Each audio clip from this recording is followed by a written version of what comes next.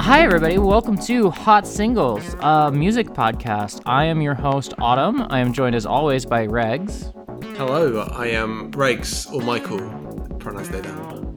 And our guest this week is Marcy. Hey, I'm here. I was going to say, what album did everybody bring, but I didn't bring an album. Marcy brought three. Marcy brought three this time. Spiritually, Marcy 100% bought three. I didn't intend to do this. No, because I came in last time with nothing, and so I was like, oh, Marcy has something that she wants to... Marcy has three things? Sure, let's do that. Yeah, three albums that, like, one of which we were always like, I knew we wanted to have a conversation about Gecs with Marcy. I also had been listening to a bunch of different rap records with Marcy and was like, what's the most Marcy core episode we can put together out of stuff we're all interested in? And I feel like we've nailed something here. Yeah, no, definitely, for sure. So, you probably could have me come up for like a West Side Gun or Freddie Gibbs episode. That would have been fun. God, next time Gibbs puts out an album, we'll bring you back on. Okay. Sorry, just to be, is West Side Gun like, there's a crew in Buffalo? Is that the thing? Yes, It's Griselda, yes. Yeah, I don't know it yet at all, but you both put me onto it. I will get some listening done. He puts out an album like every month, or someone at Griselda puts out an album every month, so... That's intimidating, honestly. They're all 20 minutes long. It's done got good for them. And they're all like pretty quality projects. Yeah, they're all really good. Okay. This week, because I tweeted right before this that I might have a 6-hour episode in me. So this week, the albums we're covering in order are going to be Descendants of Cain by Ka, a 2020 album. Weight of the World by Mike, another 2020 album. And then 1,000 Gecs by 100 Gecs, which is an album from last year. And we might touch on the remix album that came out earlier this year, but I don't know. Is there more intro stuff that we need to do, or should we just get into it? I'm up for just getting into it. Yeah. Let's get into it. You seem to have great influence here. Well, when age speaks, youth listens, sometimes. Every now and then. Every now and then. In the square off of the fair. Every now and then. Didn't talk, let it air. Every now and then. To get it in me, sat with crooks. Every now and then. Inquisitively hit the books. Every now and then. On evade, I played the fool. Every now and then. Was help me lay a jewel. Every now and then. Love things I should've lusted. I rushed it, snubbed things I should've trusted. My comments ain't for quick alignment, it's for full adjustment. If so who did it and chopped with the cops, the hood's disgusted. As such, was in touch with the untouchable. Find out for really tough when the gun stuck to you. Bag and work with leeches, work with pieces that's flushable. Not with apes, walks to the train ain't safe, they had to usher you. No rush for structure, we is freewheeling. Need money to shuffle. That's why we in the street dealing. Ain't the door being on the floor. Want to reach ceiling. Service from the borough churches where they preach stealing. Only told truth. They gave loops with no fruits. They disease the seeds. I produce produce. Was dropped to Gotham. I had to blossom and grow roots. We chase for product. Got up on the shoulder with no boost. Every now and then. Every now and then. I break my chains when I'm around the pen. Every now and then. Every now and then. Mom's made rice, I ain't leave a grain. Nobody played nice, I was breathing pain. Had to cuff a gun, was nothing done in Jesus' name. Years of school was cool, but only street smarts we retain. Big risk for little rewards. Some of all these guns is trigger remorse. Another daughter on the border with a list to try and get it across.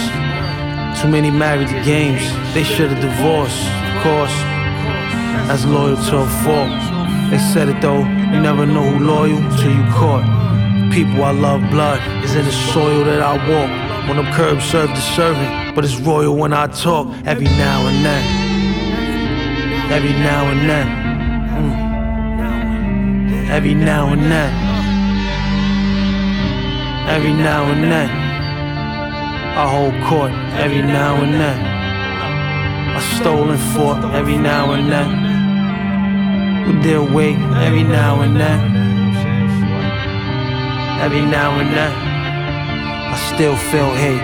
Every now and then, every now and then, caught fresh. Every now and then, cultivated but digress. Every now and then, every now and then, every now and then,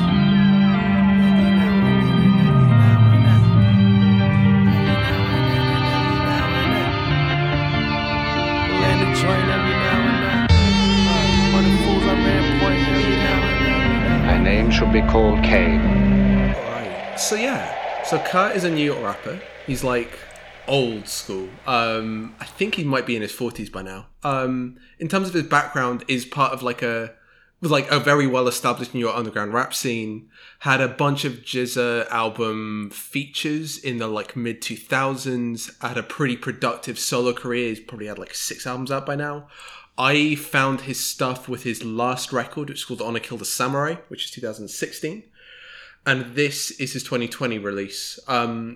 Produced by a bunch of fellow New York underground people, including Rock Marciano, who's the only featured artist on this, on track 9, Sins of the Father. And yeah, that's the sort of like history. Who he is as a person. There's a wonderful anecdote that the New York Post splashed the idea that this like anti-police, anti-white people rapper was secretly the moonlighting second life of a New York City fire department fireman, and that's his day job, and talks very explicitly about like that's the way he gets paid and what he does in the evenings is he goes and makes music. I didn't know that. Yeah, it's a cool little piece of the story. And then like obviously all the like New York icons come out. Like you get stories about LP like coming out and smashing the New York Post for trying to like make her thing out of someone like doing a day job and then going home and being a rapper. You can just like at the very last track you get it's called I Love Mimi Mom's Kev. That's his partner, his wife, his mom, and Kev's, I can't remember the name, but Kev was his like rap partner who died in a car crash in I think early 2010s or something like that. But like yeah, it's like a bunch of his early career was done as a duo, and he's been a solo artist since his partner passed. But yeah, that's the like little bit of a bio that I have for us. So the moment that this all kind of became unlocked in my brain is the moment that you said that he got his start featuring on Jizza albums. I was like, okay, now I understand. Yeah, I think it makes sense. Like I say this as someone who's never really been into Wu-Tang as a collective or any of the individual artists. I'd never loved them in the way that I have loved the other artists. No, again... I'm just gonna get fucking roasted, aren't I? But this is the thing. This is the thing. I come to this as both a British person, so like the first rap I heard was like Dizzy Rascal, and then secondly, the first American rap I heard and loved was like first album Kendrick.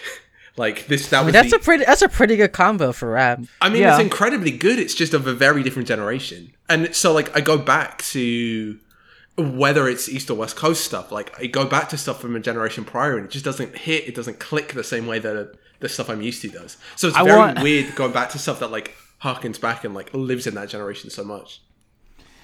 I want an album to have one drum beat on it that goes boom, boom, boom. And I want it to sound like the drum is covered in all sorts of dust. Yeah. I want the rapper to sound like he's standing 10 feet away from the microphone. Or he's screaming into it. Yeah. I want the noises of chains dangling in the mic. Yes. Then recording. Yes. Whereas I want it to be a guest feature on a Taylor Swift track. That's what I want. No, you don't. That's not true. That's not true. I'm sorry. I can't believe you could say such a thing. I'm sorry, I remembered the existence of Bad Blood and was just like, oh god, that really is my No one spiritual remembers home. the existence of Bad Blood. We can all If put you that asked behind Kendrick us. or Taylor, they would be like, "What? What are you talking about?" Yeah. But yeah, so like... People remember that song for... Oh, sorry. People remember that song for like the Katy Perry disc more for Kendrick. Yeah, no, that's Yeah. God. We're never talking about Taylor Swift on this show, but... Yeah, for an artist we've committed to never talking about, she seems to get an awful lot of free real estate. She does. She does live in... She does live on this podcast rent-free. Damn. But yeah, so like in terms of what's going on in this album, I thought I'd just like, what's the story thing going on here? Which is like, obviously the rap itself is like really a mix of autobiographical stuff and really narrative stuff. But like the running motif thing going on is about the story of Cain and Abel. So for the uninitiated, for the not religious among us, for the people who haven't done your Bible studies, Cain and Abel is a story in the Old Testament, being the descendants of the Adam and Eve in the garden. Cain and Abel are brothers. Cain is jealous of Abel, who is beloved by God, and he is not. And to spite Abel, Cain kills him. And then when God asks, "What have you done?" Cain lies about having killed Abel, and God says, "You'll be marked." Then the mark of Cain starts to become this like... the idea of the mark of Cain takes on a life of its own beyond just the biblical text. So like, a lot of people basically, or historically, have talked about the mark of Cain as basically being blackness. And like, that's an interpretation that has lived in like racist theology forever. That like, that blackness is a mark of damnation fundamentally, and that you use that biblical verse as a textual justification for it. But also it's also about marks of poverty. Like, part of the biblical text is that crops won't grow, and like that's why Cain is supposed to be the one who like builds cities, because he can't grow crops, things like that. Like, there are all sorts of elements where like the way that like anyone reinterpreting the story of Cain and Abel and like the descendants of Cain, those marked with the mark of Cain, could like so easily and so obviously transport it onto like modern experiences of race and blackness. And like, that's just the huge part of the storytelling of this album is just done through that analogy and that parallel. And like, it doesn't necessarily need to be a story about race. I think in a lot of historic interpretations, it would absolutely be that. But it's absolutely a story about like marking and difference, but also kinship. And those are like the two big thematic things that keep coming up in this album. Am I my brother's keeper? And then all the textual stuff. Like, there are tracks here called Land of Nod. Literally, that's a thing that's in the Bible, not just a throwaway saying. Yeah, the eye of a needle. Exactly. A real thing from the Bible? A real thing from the real Bible. Lots of real things from the Bible on this album. Yeah, indeed. This might be my favorite album we've talked about so far. Certainly my favorite album that I hadn't heard before we recorded, or hadn't heard before we decided to cover it. This is my favorite subgenre of rap music, and I was joking about it a minute ago, but it is just like storytelling, wordplay, kind of interesting like flow, and then just like, yeah, just the type of beats that I like, that it's just like dusty, dingy. This is just the shit that I love. I love this. Yeah, the interesting thing about this production is that like, because let's say, okay, let's go to like something like Griselda, which, you know, they have like their own like template like kind of style where like it's these like very slow, menacing like boom bap-ish, but like not real. It's like very just like, you know, gritty and stuff. Yeah, but like an artist like Kyle, like, and like this kind of production takes it even further and just like takes out all the drums and just like lets like a sample or like a groove or anything just play out, just flowing over it. Yeah, the lack of drums was super, super notable to me. Like, I, listening back through it today, I listened to this after the Mike album. The Mike album has got very little drums. This has got even less drums. And that was somehow impressive. That was an achievement. It, like, what it does with the lack of drums is this, like... It's also interesting, where are they taking this... Oh, he's self-produced most of this album. It's, like, four other tracks produced by people, and the rest is by him. Like the stuff it's drawing from is a lot of like rock and prog and soul and gospel that like I don't know what the tracks are, but those are like the sounds that it's getting. It's a lot of like old, quite clean guitar stuff. It's a lot of like vocal harmony stuff, and it's a lot of quite lush instrumental, like textured instrumental music. And yeah, like it gives it this sense of like, I don't know. I'm obviously like staring at the album artwork, and like it's very much got that exact like highly textured, dark, like grayscale, like washed out, really doom laden thing. But it's done in this very filmic and very like reserved sense. In like it feels very panoramic and very I feel like it's music at an arm's length, which is really really excellent, given that it then puts like his voice and his performance like front and center, and that's what sits in front of your face the whole album. It's not quite nihilistic, but I think doom laden is like a good term for it. Of just like the way that he's just like there is a sense of inevitability to all the darkness on this album. Of just like the same shit keeps happening for like my entire life, you know. It's just kind of always, you know, getting harassed by cops and all these sorts of things. Yeah, it's good. It's good shit. I fucking love this album so much, dude. Yeah, it's pretty good. I like it. Here's the thing. Like, I dig this album. This is actually one of those albums where I feel like I have to sit with it longer to like fully appreciate it, because I haven't had too much time with it yet. So it's been interesting because like I thought we were going to record this 3 weeks ago, and then I had to push things back, maybe even 4 weeks ago at this point. I don't remember now. And so I've been listening to it a bunch. Surgery, that's all right. But it's an album that I've listened to a bunch, and I feel like I'm still kind of like picking away at it. Like there are sometimes, like when a new Kendrick album comes out, where I'm like, I'm going to pull up the lyrics and I'm going to read every single one tonight. And that's not how I felt about this album, where it's like, I'm just going to keep getting little bits every time. I don't need to like go read everything. I don't need to understand everything about this album. Like, I can just kind of sit with it for the next month or so and let it keep kind of revealing itself in a lot of ways. Which is part of why I've talked about the soundscape more than the lyricism, because I love his flow. I think it's not unique, but it feels unique because he's kind of like jumping and pausing and not stuttering, but like coming back in where you don't think he's going to come back in. But the lyricism, I just get like a little more every time, and that's a thing that I like to do sometimes with an album, and I think this really lends itself to that. Yeah, it's really dense. It's like a lot of like words and like poetry like going on there. Mm-hmm. Yeah, like every line has like a meaning in and of itself, and then a meaning when you put it in the context of the previous line, and then a whole nother meaning when you put it in the context of the next line. But then like, oh, there's this like little like internal rhyme thing that you didn't even notice he was doing until like the fourth time you listen to the song. It's really fucking good. It's very layered. Yeah. So the strange thing about that is it's entirely right. It's just, it's doing that without being metaphorical.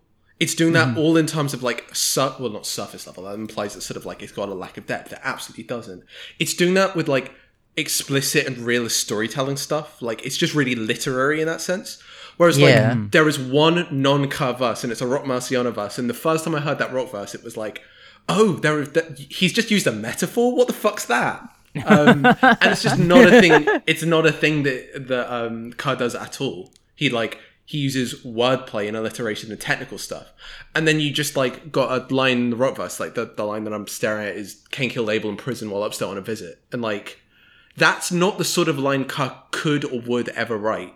And it's just like kind of stunning how realist and like in its own world and like situated Ka's lyricism is, where it would be so much, I don't know, it would be really hard to write. I find it so impressive simply because it is so restrained and controlled in the way it uses language. Whereas like as soon as you have anyone else like sitting next to him, it's like quite clear that like you could be so much more expansive and so much more like indulgent with the way you use the metaphors or way you use the mirror between the religious mode of speech and the like realist and like present day mode of speech. But like he just doesn't. He like sticks to one and stays in that register for the entire album, and it's meticulous and consistent. And everything is written to that standard, and that's just stunning to me. Yeah, I love it. I love when a rap album feels like just very written, very constructed. I also love the other thing, but the other thing is very common where like I don't know, I grew up listening to a lot of rappers who bragged about never writing anything down, which is great, is a thing that I love. I will always love. But there's this other thing of just like, I'm going to meticulously sit here for 6 hours and write 16 bars, you know? And I'm gonna, it's so meticulous. Like, there's not like a wasteful bar on this. Everything is like intentional in the way it's delivered. Yeah. It's just the other added. Yeah. The other added thing is he's doing that without like overcomplicating his flow. It's not like it's overwritten. Everything feels very within his natural cadence. There are almost no moments where he steps out of what he's very used to, which again is like, it keeps the focus on the lyricism in most of the cases. Like, there are occasional flourishes, and those flourishes are really rewarding when they come, but they're not the centerpiece. There's another artist, a younger artist, I can't remember his name, but he did the Neverland, or the, what am I thinking? Who am I thinking of? He's on Dreamland. He's on Dreamville Records. I cannot fucking remember his name. Fuck. Jid? Yeah, Jid. He's another guy who I think is very meticulous in this way, but like, the thing that he does that's so meticulous is he like just goes and goes and goes and goes and goes and puts like 1,000,000 syllables into every bar and is like trying to overwhelm himself and you, and like Ka by contrast is like not quite minimalistic but like very sparse, you know, and it's just two very different ways of getting at like this same like or very different destinations from this same method of like I've totally lost my train of thought. Yeah. It like, again, because I am less steeped in like particular rappers and particular raps of that generation, there is a bit of Doom that this reminds me of slightly with the I have been trying to stop myself from mentioning Doom because I was probably going to mention Doom on the next album too, and I was it's going to be really too much autumn if I talk about Doom on both of these albums. Look, it's not our fault Doom is like a major influence on like every rapper we like. Exactly. That's true. But there are different elements of it. One is like we can talk about what we think influences Mike. For Ka, it's the ability, and again, this is having listened to Doom on Madlib beats so often. It's the ability to hang in the pocket so effectively. Is to have a beat that's relaxed enough that you can find pockets that are very, very much off it, and like sit there and be comfortable there, and not sound like you're being hurried or falling out of the pocket. And that's something just like a skill that I like find incredibly impressive. It's just like there are some rappers who feel incredibly capable of like finding those holes in the beats, and it's that's I love that shit. I just think so people good. love finding pockets and like beats that you don't even know where the fuck a groove would come from. I hear a lot of Doom in Ka's flow, but where Doom is stringing together just like 1,000,000 nonsense words just to like give this punchlines. Like a million punchlines. Like instead of punchlines, it's like storytelling, which is like, holy shit, I didn't know you could do like the thing that Doom does, but about like real shit, you know? Yeah. So I guess like we've talked a lot about how it does the lyricism. Are there any like particular lyrical moments or bits of the album you want to like drill into? Or just any like. I don't know about drilling into it, but just the very first song, Every Now and Then, just like, I just think is a fucking masterful song. Like, I think maybe the album opens on the best song on it. It's really fucking good. And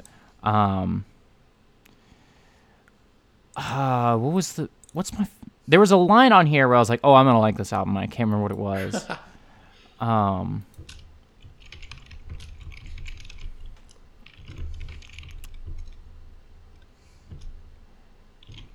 Oh yeah, okay. I like this line off of Patron Saints. Never marinate on beef you don't plan on finishing. Yes. I think that's really yeah, that's good.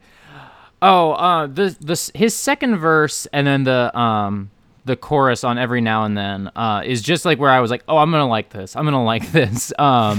Too many married the games, they should have divorced. Of course, that's loyal to a fault. They said it though, you never know who loyal till you caught. That's the good shit. And then just like, I think ending the song or nearly ending the song on like, break my chains when I'm around the pen every now and then. It's good shit. There was one line that did kind of get me cracking up, which is second verse of Land of Nod, which is oh god, there's the whole section is generally outgoing, but around the decoy. Malays most days be years before I speak joy. What they profess is estrogen, but I don't eat soy. I can't party when they party. Trying to kill each boy. That just is like a little subverse, like that. Yeah.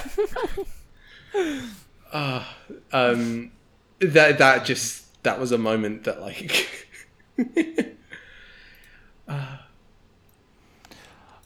Should we move on to the next one, or any last thoughts about this one? I just want to talk about Sins of the Father as a track, because it's so good. It's very much a Madlib thing that I hear in the production, which is it feels like the sample is a phrase that's the wrong way round, if that makes sense. That like we kept talking about the sort of like, how do you communicate a sense of like inevitability or a sense of doom ladenness in production, and this track on its own just fucking nails it. Just as a loop, it fucking blew me away. Is it? I'm trying to think. Is it My Brother's Keeper that has the one that's got the just like the one bar of the like soul sample, just the people going, ah. It's really good. I can't remember which song it is. It's probably My Brother's Keeper. I'm not gonna listen to all the songs real quick and figure out which one I'm talking about. It is absolutely the one where there's got like super high vocal line and then just descends back into the track. Yeah, that's My Brother's Keeper. That's the good shit. Shit. Yeah, there are just a bunch of those. Again, because the production is so restrained, it's so subtle, and it's got no like drums and need for like particular dynamics to it. Any moment that does poke out is really, really like affecting. So yeah, I'm just fucking blown away by this album.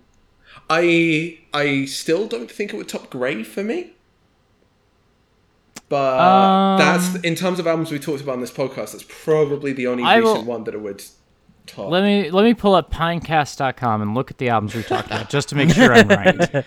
But yeah, I'm pretty sure I'm right. We've talked about some good older stuff too, but you know.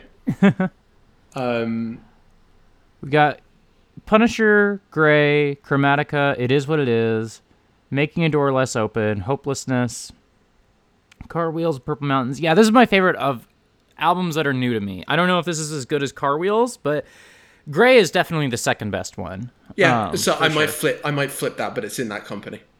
Yeah. Yeah. But let's move on to Mike, I think. Yeah, the The puddle would grow bigger, was touching my toes. My struggle was though the image was underexposed. Had to cut back on these feelings to comfort your soul. Like all the extra every minute, I wasn't alone. I'm on this planet for a mission, they buzzing me home. So I can panic when this grimace is something we owe. Grab it cause the glitter is tougher than gold. I really jacked the ever system and nothing the most. We used to freeze up in the winter, the summers we rose. Some nights we used to sleep for dinner and others we told. The times we used to keep them with us and others remote. The writings proved that I was bitter and numb in the cold. The strider took to even pick up a number I know. Had my mind at that abyss, I was fucking with ghosts. You taught the grinder to your kids, put your trust in the hoax. They try to bribe us with the myth that we lucky we close. It wasn't likely to begin, y'all be frontin' for sure.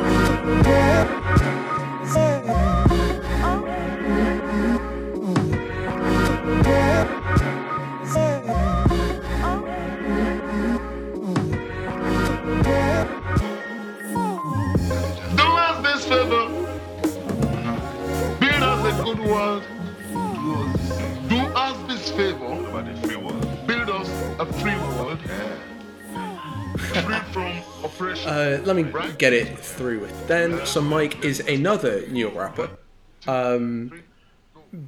Spent a bunch of time in London growing up, and so his first experience trying to rap was also grime, basically. And then when he moved back to New York, he got involved with he started up his own crew called Slums, did a bunch of collaboration with a bunch of other New York experimental rappers, Standing on the Corner being the most significant of that. Struck up a friendship with Earl Sweatshirt, and that is sort of the collection of people who are his contemporaries who are working in a similar style and vein to him. And I think this album's inevitably going to draw a lot of comparison to the Earl Sweatshirt album, some rap songs, and the stuff that Earl's been doing the last year or two. But that's the sort of vibe going into it, is less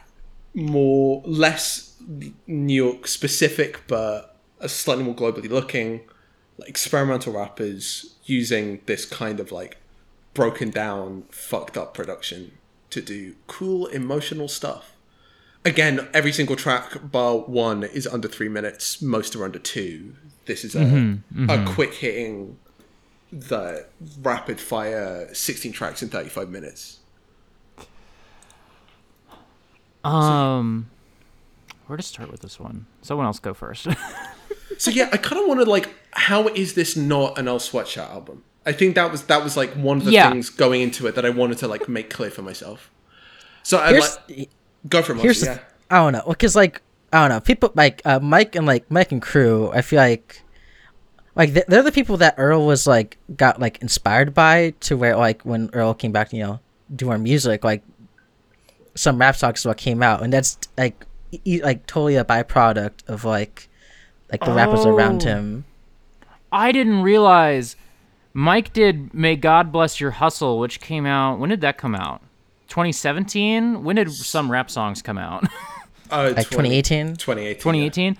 I remember everybody telling me in 2018 when some rap songs came out, hey, you gotta go listen to this Mike album, May God Bless Your Hustle, because that is absolutely what Earl is pulling from. They're absolutely right. And I did not realize this was the same artist, but yeah, no, this is Earl is pulling from Mike, not the other way around. Yeah, that's really is the case. Yeah. I think it could be argued that Mike is pulling from earlier Earl Sweatshirt work, but yeah.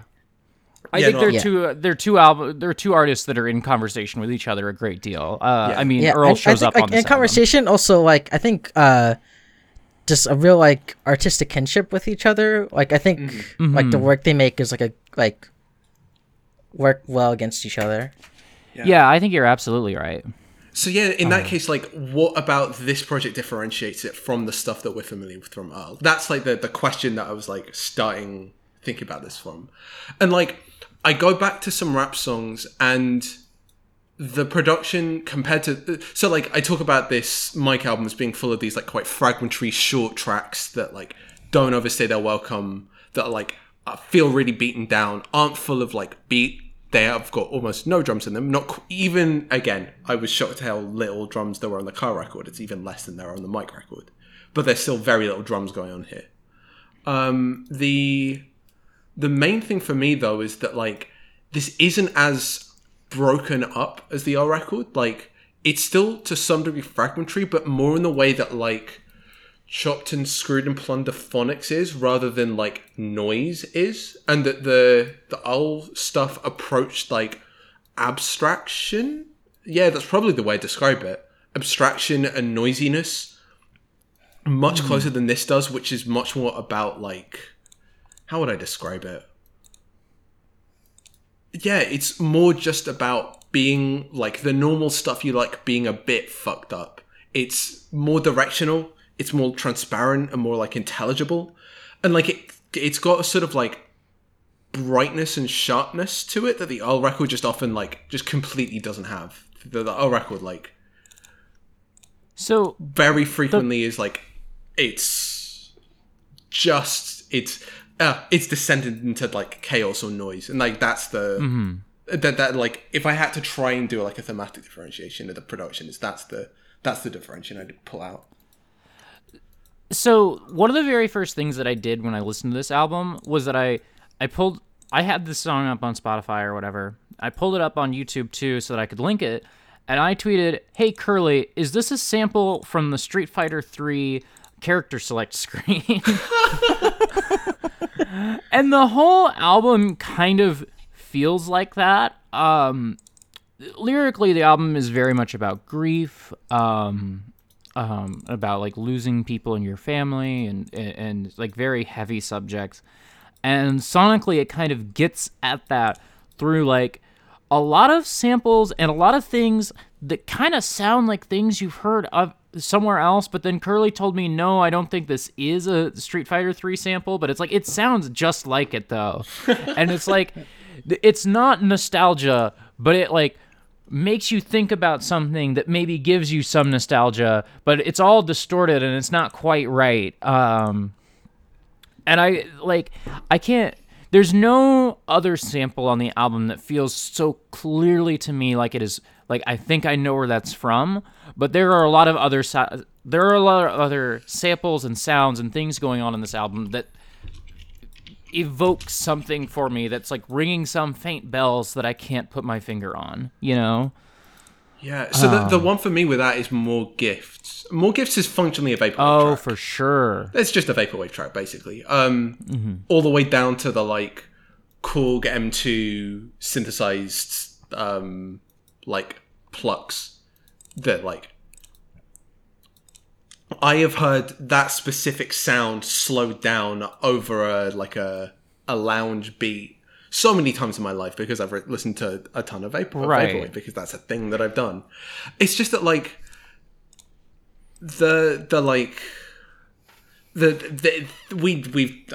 me and Marcy have talked about this so many times. There's a sort of like a way in which you cannot simply reduce vaporwave to like it's like thing you know but turn down 40% or whatever. There's a reverse nightcore. Exactly. Dear fucking god. But yeah, like there's a particular like sonic quality to what happens when you do what you do with it, and that like using it as a rap beat is an entirely different deal to like you're attempting to listen to that as a structural element. It's just that like the sort of thematic stuff, it just keeps going. That's my favorite run of the album. Like 6 through 9 is More Gifts, What's Home, Delicate, No. And it's a stretch which just like there's a sort of contour to it. I want to say that let me just try and rescue the thoughts I had. Yeah, that is it a switch up halfway through What's Home? I think so. Yeah, that there's a sort of weird progression where it goes from like nostalgic and hi-fi in More Gifts to like a different kind of like more like post-Clams Casino-y, but even more lo-fi at the first half of What's Home, and then a sort of like almost getting towards Earl territory of like messy and fragmentary, but still with enough of a drum beat to keep it focused. And then like Delicate is like in another world that's a Kanye beat. It's like chipmunk vocals, but with the bottom end taken out. And No is like a funk or a soul track, but again repurposed in a really interesting way.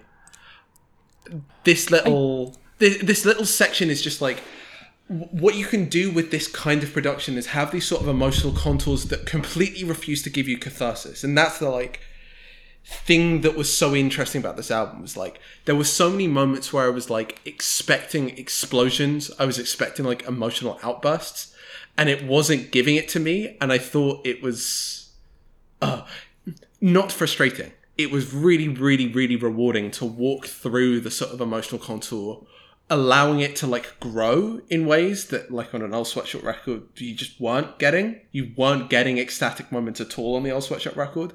But like back half of No is like it's almost there and then it falls to pieces. Like it's got a contour to it that I really, really enjoy. And then all the writing I've seen about this album is just like, this album's not expressive enough. And I'm just like, what the fuck are you hearing? I don't understand.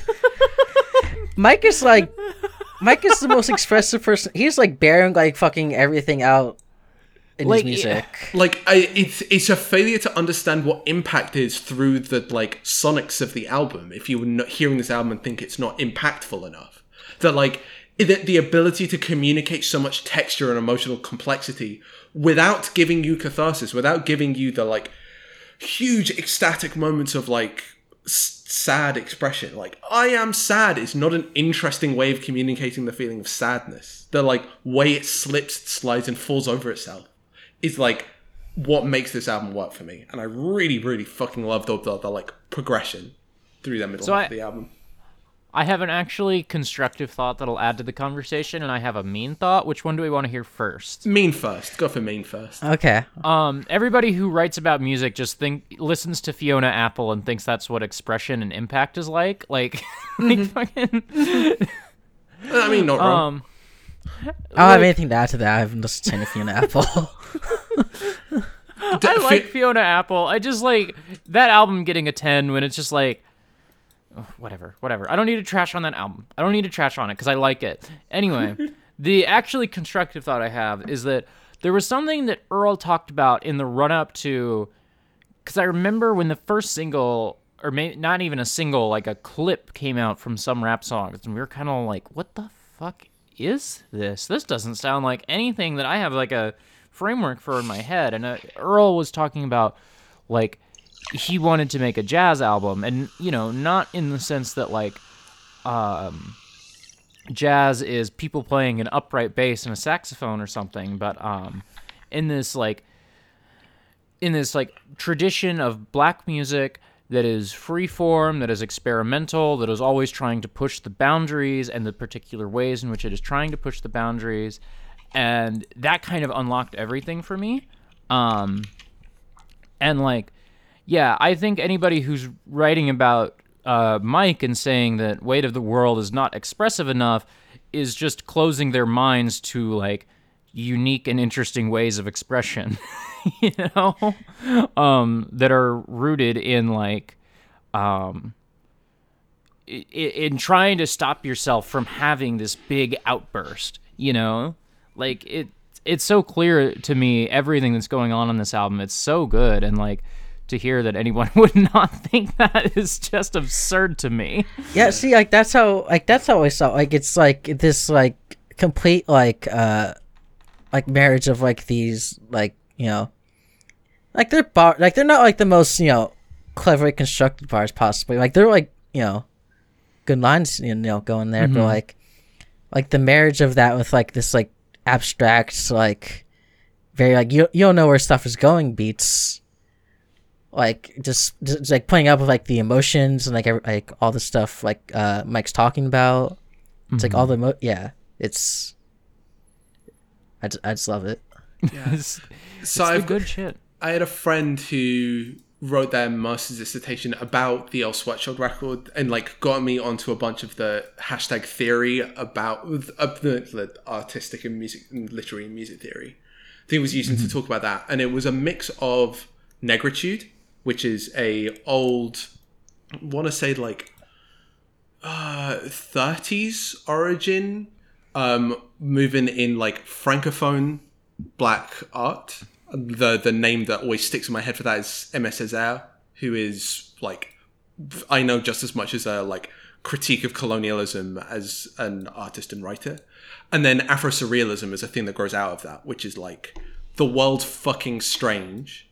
People who attribute like otherness and strangeness to blackness are just as strange as we are. Let's like strategically adopt things that like demonstrate and reflect the weirdness of the world back at the like dominant conceptions of us. Like that's a bad summary of how like the dynamics of Afro-Surrealism work. It's very specific and very like again far more complex than the pastiche of a narration about it I can give in 2 sentences.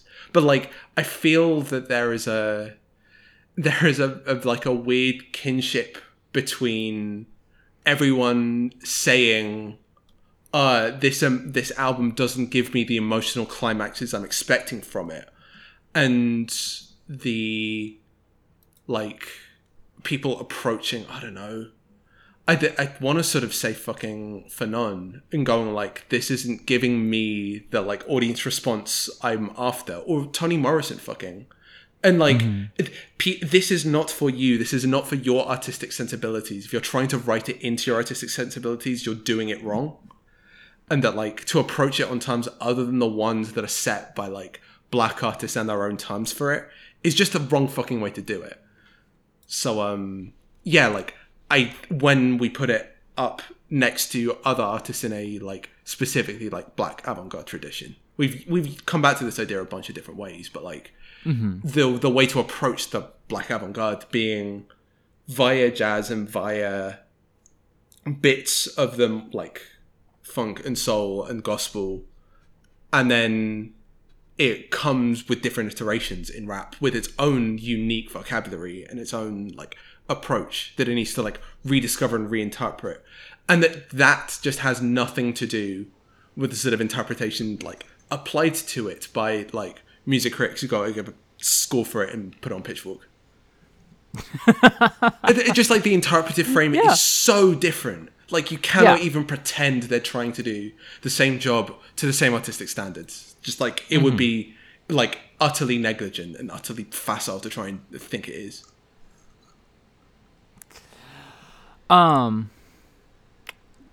I need to use the restroom very badly, so I would suggest that we wrap up discussion of this album, and then I'll go use the restroom, and then we'll come back and talk about Gecs.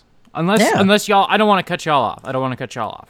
Yeah. All I want to do is shout out the title track, "Wait the World," which has that's like my favorite song on there. Same. And like I had the like middle section of 6 to 9, but then "Wait the World" with just some of my favorite vocal chops I've had in a while. I will at least shout out the last track with the Earl Sweatshirt feature on there. Just a great Earl verse. For me, that is a great Earl verse. For me, I don't know. 222 is really good, I thought. That's also my favorites. A lot of the songs, because of the kind of like minute 30-second nature of everything, like a lot of the songs I'm like, which one is that one? But I can't even tell you which one off the top of my head 222 was, except that I remember tabbing over to my music app and be like, I gotta remember this one because this one's real good. Yeah, I had a bunch of those moments, but yeah, good album. I really, really like it. All right, I will be right back, and then we will get into Gecs, I think. Hell yeah. Alrighty. Nah, no worries. We're making good time and everything. Yeah. It's just snappy. God, I've got Wait the World. How are we gonna talk about Gecs? I'm hyped. I feel like this goes several different ways. Yeah. I'm just listening to Wait the World again. Damn, I kind of want to make a point. Make a point. No, I was gonna make a point about like that, like on the last track on like with like Mike's and Mike's verse and like Earl's verse, like the contrast between the two. Oh yeah. Where like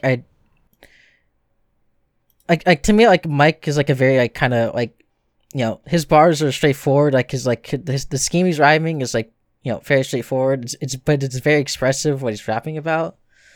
Whereas Earl, like, it's like doing the same thing, but Earl still comes from like a background in his rap style where like, you know, he's very clearly still trying to get some bars off. Mm-hmm. Where like Earl's like now like, you know, getting into this lane of like very you know, like drawn out like expressive rapping that like doesn't have to be like on beat or like, you know, very technical, like of course, like, you know, like very poetic. Yeah, it feels like he's rediscovered that. Like there were all the lines about like expectations because Daddy was a poet in the first couple of records, and that like growing out of that shadow seemed to be like a really important process for him, and he did it through by like concentrating on the poetics and the like tone of speech and lengthening things out. And becoming a bit more like Mike, it's just he's still very much got that poetic way of writing, that like the very like, precise use of language stuff. Yeah, which I feel like Earl is like a very good like blending between those two. Like very still like a rapper, but like someone who's been like very inspired like artistically, but like, you know, like the people around him, to where like I feel like he's like in a really good place in his music. Yeah, very very nice. If you want to leave that, if you want to put that bit in the podcast, we just kind of talked like a little bit. I heard the last little bit of it before I said anything. I was like, oh, that sounds like something I can like leave in the podcast. Yeah, absolutely is. I am just remembering there was a moment where me and Marcy listened to this album together the first time we got onto it, and there was a track where you just like screamed at me, how has he found a pocket here? How has he found the beat? Like there are occasional moments where it's just like I do not know how he's like found a way to stay sounding like connected, and that's just like, again, what song was that? I don't even remember now. I don't even remember either. Somewhere in the back half, maybe. Was it maybe Garrett's Quick Scheme? Oh, I think it was. Yeah. It's just one of those beats where just like it's so scattershot, it's so all over the place. Like there is a snare there, like there is a beat. But just like staying connected to it and staying sounding comfortable and in your own skin on top of it is just like, that's a remarkable thing to be able to do. But yeah, all right, is it time to head onwards? I suppose so. Who wants to intro fucking Gecs? Marcy, can you tell us what a Gec is? Pick it up! Bet my money on a stupid horse, I lost that. So I ran out to the track to get my cash back. I just gotta leave this place with a big bag. So I found a fucking jockey and I grabbed that. Pushed him down to the ground and I punched him in his face. Yeah, I stole his phone, that put him in his place. Me and the horse, we ran out of the place. Then we took my horse back to my place. Stupid horse, I just fell out of the Porsche. Lost some money in my bank account. Stupid horse, I just fell out of the Porsche. Lost some money in my bank account, oh no. Stupid horse, I just fell out of the Porsche. Lost some money in my bank account, oh no. Stupid horse, I just fell out of the Porsche. Lost some money in my bank account. Woo! Pick it up!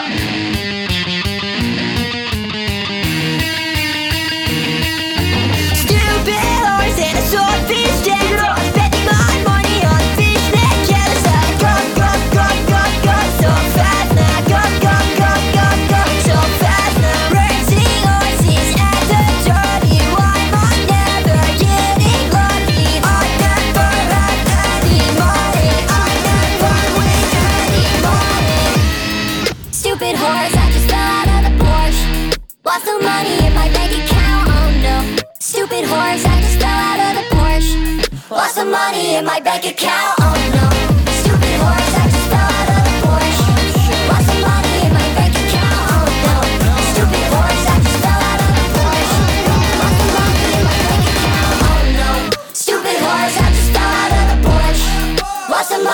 my bank account. Oh no, stupid horse, I just fell out of the Porsche. Lost some money in my bank account. Tell me what a Gec is. A Gec is a friend. A Gec is a little guy who can all just get along with. Got cool glasses.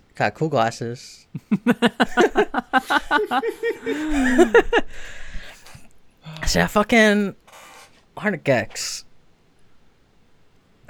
How do I intro who 100 Gecs are?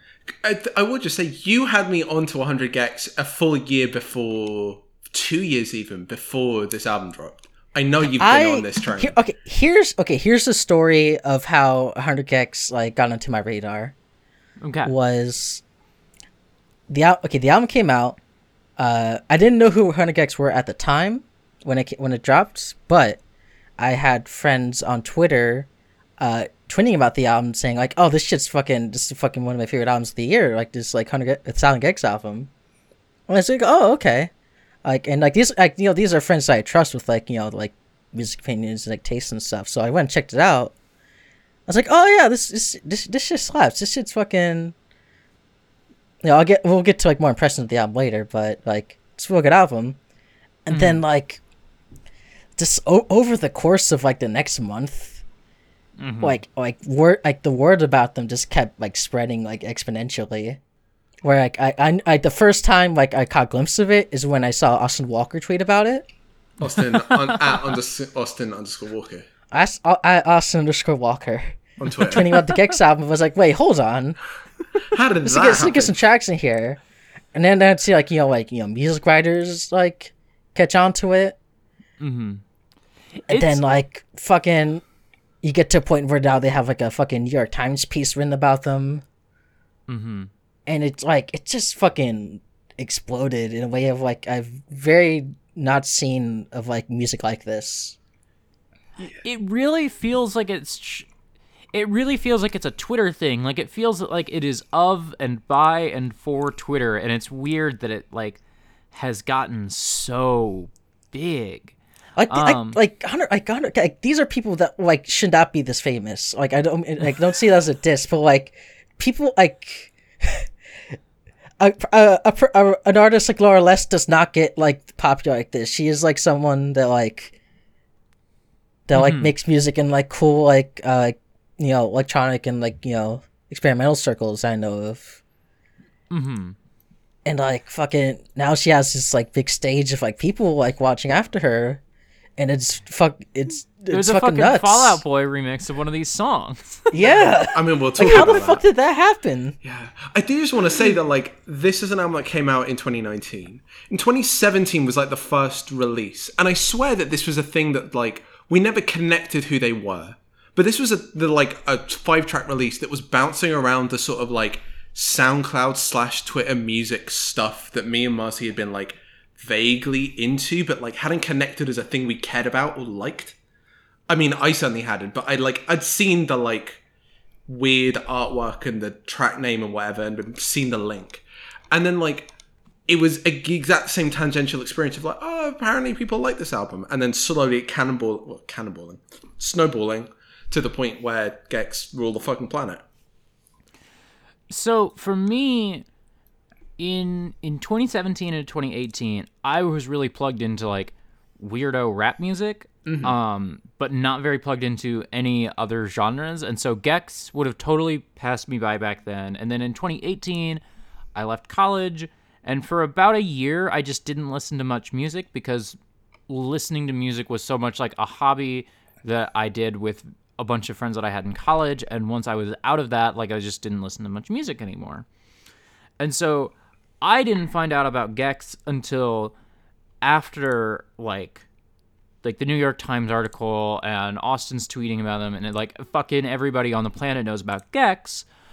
And I was so mad because I was like, shit, I could have been one of the people who's like, you gotta listen to this. I could have been. I was definitely like a small bit. I wish I knew them before like this album, because I bet that would have been a really wild experience. A fun experience, yeah. Because the first time I heard it, I was like, oh, this is that shit that I like. And I had totally missed it until it was the most popular thing in the world. And I was like, damn, there was a different version of me that at one time would have been on top of this and would have been like evangelizing about this before anyone else knew about it, and that now I'm behind.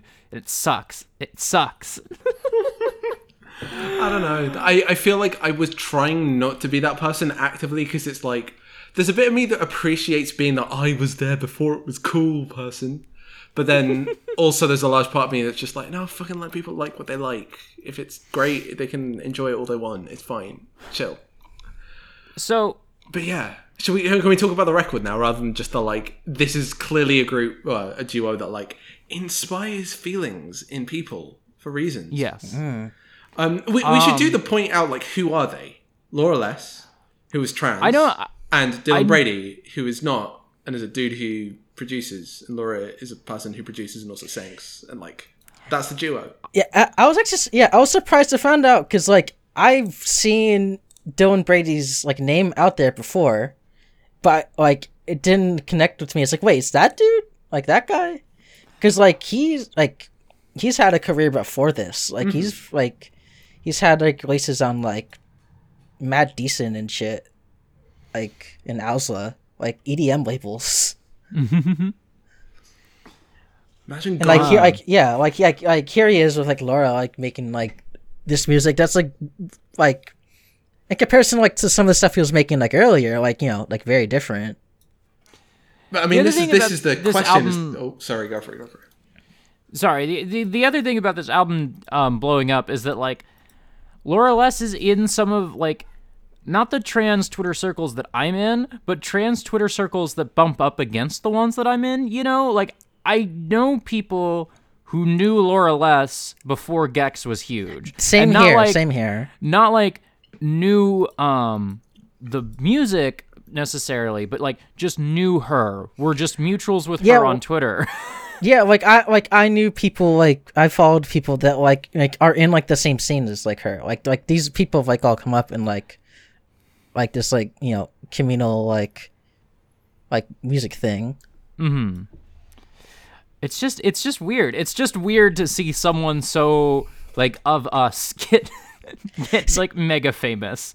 Yeah, like fucking this like this album is a lot, because like like, you know, when I was first getting into this album, it was like genuinely like exciting and like, you know, cool to me. It was like something I genuinely dug and thought like, you know, like I never expected like music like this would like pop off in the way it did, like, because it usually just doesn't.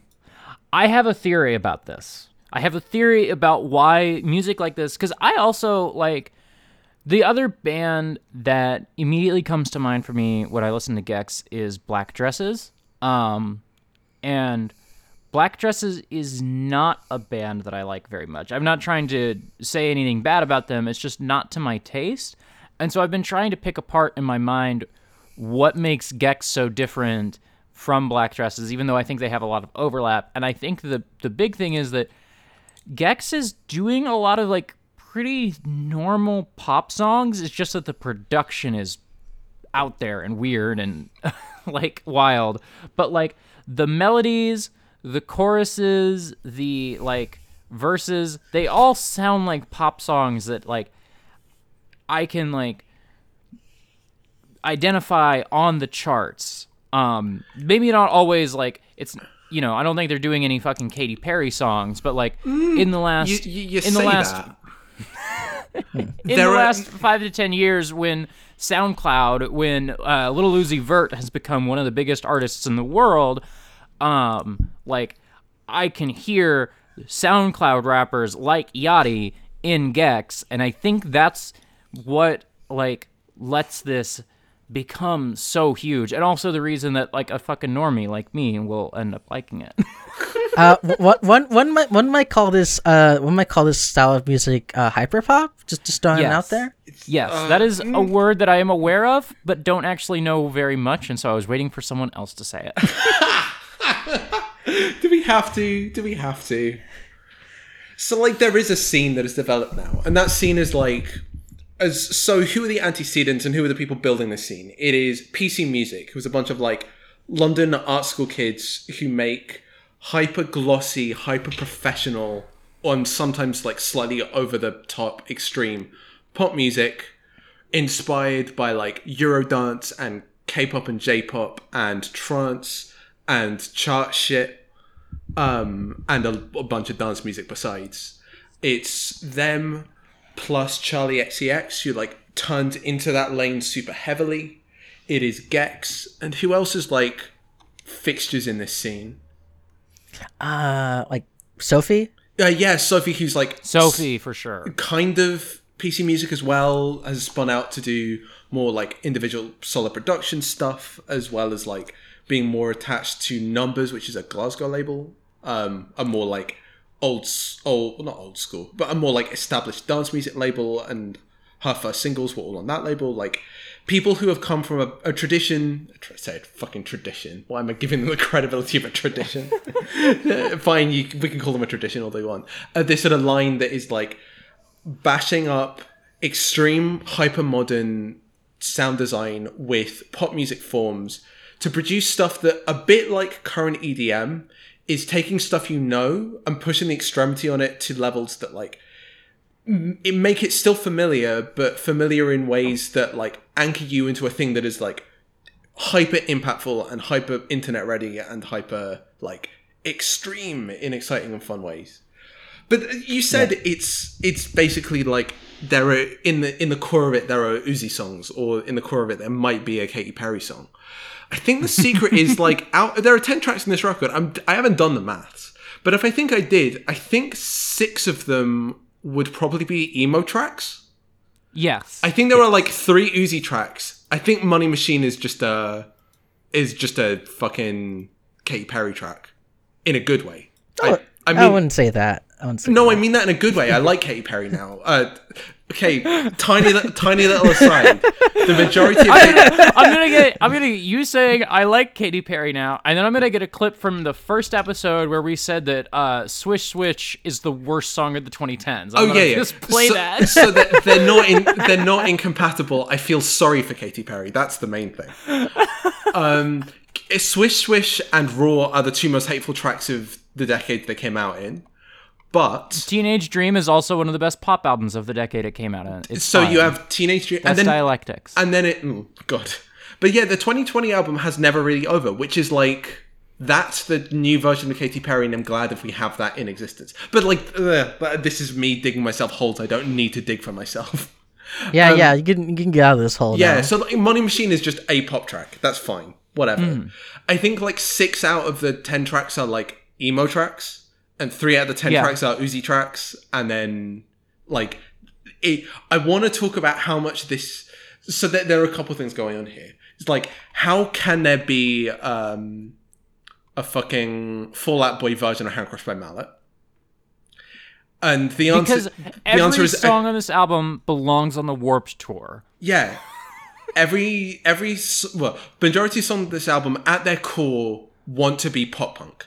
Like, that's a thing that's hiding in this album that I, like, didn't get out immediately, but over time it's been very clear. And, like, I don't think it's, like... There's a reason that I have mouth moods in my head when I think about this album. And not in a trivial way. As in, like, finding the pop joy and the, like, thing that needs to be taken out of, like, Linkin Park and salvaged.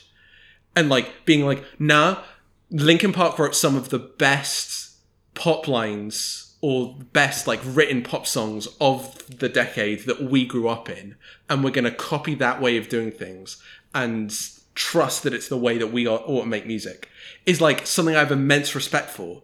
The problem is I didn't grow up with that shit. Like I caught like 3 Linkin Park videos a year when I was on holiday and I was forced to watch MTV. Like that was not part of my like radio experience. So it's strange when people like come to the guitar-y bits on Stupid Horse or something like that, and like take it to be the like feel like coming home, because it doesn't for me. It feels very much like this is sort of easy but isn't quite. So yeah, how the fuck did an emo album masquerade as an EDM album masquerade as a pop album? Like I don't understand this. I would say the other point of like another point of like inspiration and like sonic attitude where the sound comes, like, you know, how an album like this exists is probably somewhere you're probably more aware of, which is Eurodance. Oh yeah. Like just like very, like the cheesiest like dance music of like the late 90s. Yeah, so Like- it's weird. It's filtered in different ways. Like there's the sonic sensibility, some of which is just like we're trying to be amusing and trying to be provoking. So like there's the like ska middle bit in Is It Stupid Horse? Yeah. Yeah, it's got the ska interlude. Fuck, it's not a ton of phrase I expected to use. Ska interlude. I don't know what the fucking problem is. Yeah, it's a ska interlude. This is the ska interlude episode of Hot Singles. Yeah. So yeah, my personal favorite track is Hand Crush by Mallet, which is like it is so just fucking good. It's trying to be a trance track and like it fucking nails it. And then switches it up to be like an EDM rager, like the sort of thing that would be on Mad Decent, which it just does fantastically well. So the other part is just like you can't get this album in terms of like ethos in a similar way without Skrillex. 100%. And then the thing for me is like, oh, of course Skrillex was also like originally a metalhead who like transported the ethos over in terms of like extremity, which sounds to prioritize, which bits of the sound frequency spectrum to prioritize. How do you turn the impact of a metal or a pop punk album into like dubstep or electro? And that like How do you get people moshing at a show with no instruments? exactly, and that like you get exactly the same going with Gecs, which is both like we're gonna take a bunch of the Skrillex sound design, but instead of our like framework being dubstep and electro, our framework is Uzi tracks. Our framework is like trap beats, and alternatively also just like how do you get it's the what other I mean that's the point I'm trying to go for. I'm trying to flip side the Eurodance one, which is like there is a sense of like abusing your prior influences going on in Skrillex that I think that they are like gleefully taking from in a way that like Skrillex I don't think knew what he was doing when he did the thing he did. I think Gecs absolutely do and are comfortable with that and are celebrating it. And this is like incredibly like big man of history like way of trying to analyze pop music, and it's bad, and I can't actually know anything about Sonny whatever the fuck is Sonny Fedora. I don't know his fucking name. You know what fucks me up? But yeah, it is genuinely that Jack U album that came out like 2016 or whatever, though like kickstart jump started like Justin Bieber's career again. Like it is weird to see like that album was like actually like literally become like a reshift in like like the EDM space.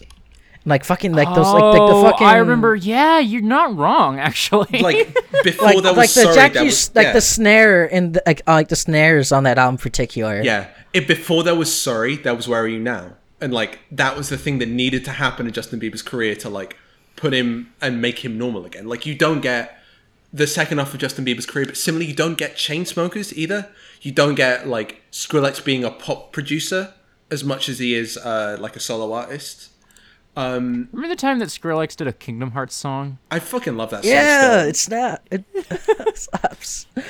It slaps. That's the problem. It's so good. Yeah, so me and Marcy have this fight continually. Like, I think Skrillex is a bad producer who, like, it's something like twice a decade he comes out with an exceptionally good track. And the thing is that Skrillex is one of the most important producers of our time. This is the thing. The problem is, as much as I can try and like commit to that take, it simply isn't tenable when he's fucking foundational to everything that I care about nowadays. So, I was thinking about this in the car. And I was thinking about the way that Gecs pulls from everything else and makes its own thing that is also, I don't know. I was thinking about something that M said on the last episode of VoIP Life, which if people want to hear that, they can go give $10 a month to the Abnormal Mapping Patreon. Support the friends. Yeah. And M posits on that episode that taste is not real. So I saw this take going around in the like we put out a clip to advertise VoIP Life and was like, I don't yet give M $10 a month, but maybe I should in order to argue with them about this take. And I think that Gecs has convinced me that M is right. Because some of my friends hate Gecs, and some of my friends think that Gecs is the best band ever. And I've realized that there is no inherent quality to either me, the person who likes Gecs, or to Gecs itself that makes Gecs good or bad. There's nothing intrinsic in the DNA of either of those things that gives me the reaction that I do. The reason that I react so well to Gecs is that I live in a culture where I have heard all this pop music, and I can assemble that pop music into my brain into liking Gecs. Does that make sense? And there's a sort of dialectical relationship between I kind of don't exist a little bit. I'm trying to put this together in my head because I came up with this 45 minutes ago. Like, there's a sort of dialectical relationship between me and culture, where culture informs my taste, and then my taste kind of like feeds back into culture, and they're always kind of feeding off of each other. And Gecs is good to me. I respond well to Gecs because I exist in the culture that could condition me into responding well to Gecs. And if I was like 10 years older than I am, maybe I wouldn't, because I'd be like, man, there's a lot of fucking bleep bloops that are fucking annoying. Pretty awesome bleep bloops. Yeah. That's something so true with this album, because like I feel like all three of us came up in a space to where like an album like this like isn't entirely too jarring to us, and in fact is like fairly normalized. But like take this shit to like anyone who has like no framework for like this music, and like if you played this for someone whose favorite band was Huey Lewis and the News, they would be like, what the fuck am I listening to? Yeah. So, I mean, I totally agree. The problem is, you've said things I all agree with. In what way does that not make your taste real?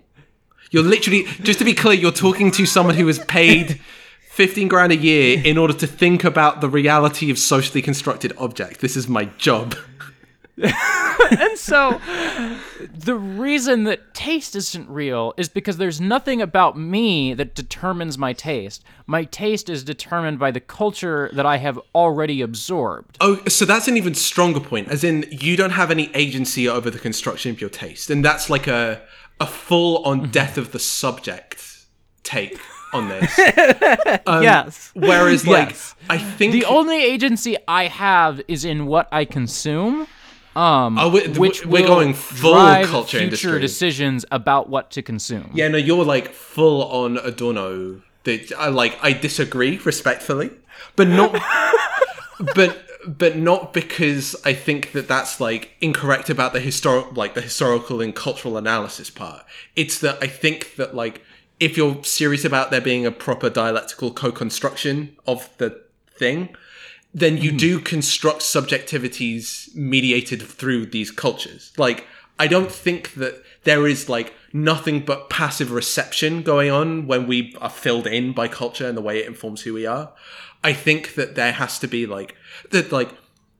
bodies and internal mental capacities and, this is where the, objective aspects, like, our actual material circumstances contribute to the ways in which our subjectivity is formed that aren't simply just like impositions from the external culture.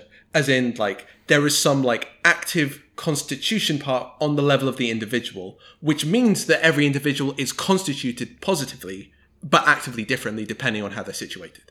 So that like there are this is the classic Adorno versus Foucault constitution of the subject stuff. This is I should have just left the Foucault talk in the last episode. Yeah, we're inevitably bottoming out at this every single time. So the reason I think that taste is real isn't like anything particular about your view of how subjects are formed. It's more that like if you take that there's this like co-constitutive relationship, then that's real. That's sufficiently real to talk about it and do things with it. Like, what's the historical relationship that's formed it? How can I change the conditions I'm subject to? How can I, like, expose myself to different things? How can I obtain better senses? Or, like, how can I put this? There's a level of... How can you come around to your way of thinking? Okay, so let me do it in two senses. Like, you could read a book that tells you about how art works at you and, like, feel more informed. Is that going to change your, like, affective responses? Is that going to change, like, you get handed the new Gecs album and you feel a certain way instantaneously because you have new knowledge? I'm not sure, but I think over the long run it will have an effect. That, like, our collective social activity does change our, like, instinctive affective responses to stuff. That's just a thing I'm committed to believing. I don't think that, like, affect is something that is just prior to all of our conscious linguistic active processes. I think we can dynamically interact with affect. I should define affect because that's a technical term that people will not know if they haven't fucking studied post-structural theory. Fuck. It is something that I have picked up from Game Study Buddies, but I could do with I think I understand it in the context that you're talking about it, but yeah. So affect is not synonymous with emotions. Emotions are the sort of, like, linguistically intelligible, like, sentiments that we get out. Like, you feel a certain way, that's an affect, and you describe it linguistically as an emotion. Happiness, like, elation, confusion, whatever it might be. Affect is trying to get to the pre-linguistic bit. It's the, like, what's the gut feeling? What's the, like, psychological condition instantaneously you're put in when you see a piece of media or walk into a room and are gendered a certain way and feel the oppressive stare of eyes on you, or whatever it might be. That, like, affect is trying to get to the sort of pre-linguistic aspect, the sort of, like, direct experiential aspect. And emotions might be the way to cash out the, like, how do you describe it? That's a bad definition because many books have been written about the dividing line between the sort of, like, the mere phenomenology, the affective part, and the, like, linguistic part, the bit you can analyze with language and structures. But, like, for a rough and ready definition, I think you can change your gut instincts and feelings through understanding the world in different ways and thinking actively in different ways. And most importantly, reorganizing your social world and material world in a different way. So, like, when I say taste is real, it's in the sense that it is an object that we can, like, manipulate using our social and material practices. Not that, like, it's something that is either poured into us through a culture that we cannot interact with in a way that, like, just leaves us helpless to its whims, or in a way that we have, like, sovereign reign and agency over it. I don't think either of those extremes is plausible. If you're a dialectician, you probably think everything is mediated and co-constructed. That was fuck. Inevitably, we go there every single podcast. Yeah, no. I'm glad you brought this energy to the episode about 100 Gecs. I started to put it together, and as I was putting it together in my head, I started to tell Nora about this feeling in the car, and she started disagreeing with me, and then she's like, I hope I'm not being a dick by disagreeing so fervently, and I'm like, no, you're just getting me ready for regs, because I'm going to bring this to regs, and we're going to bring up affect theory. I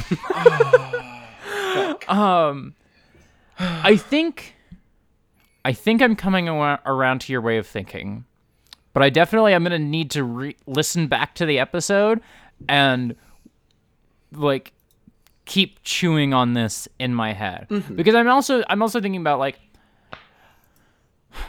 taste is not real. Maybe taste isn't real, but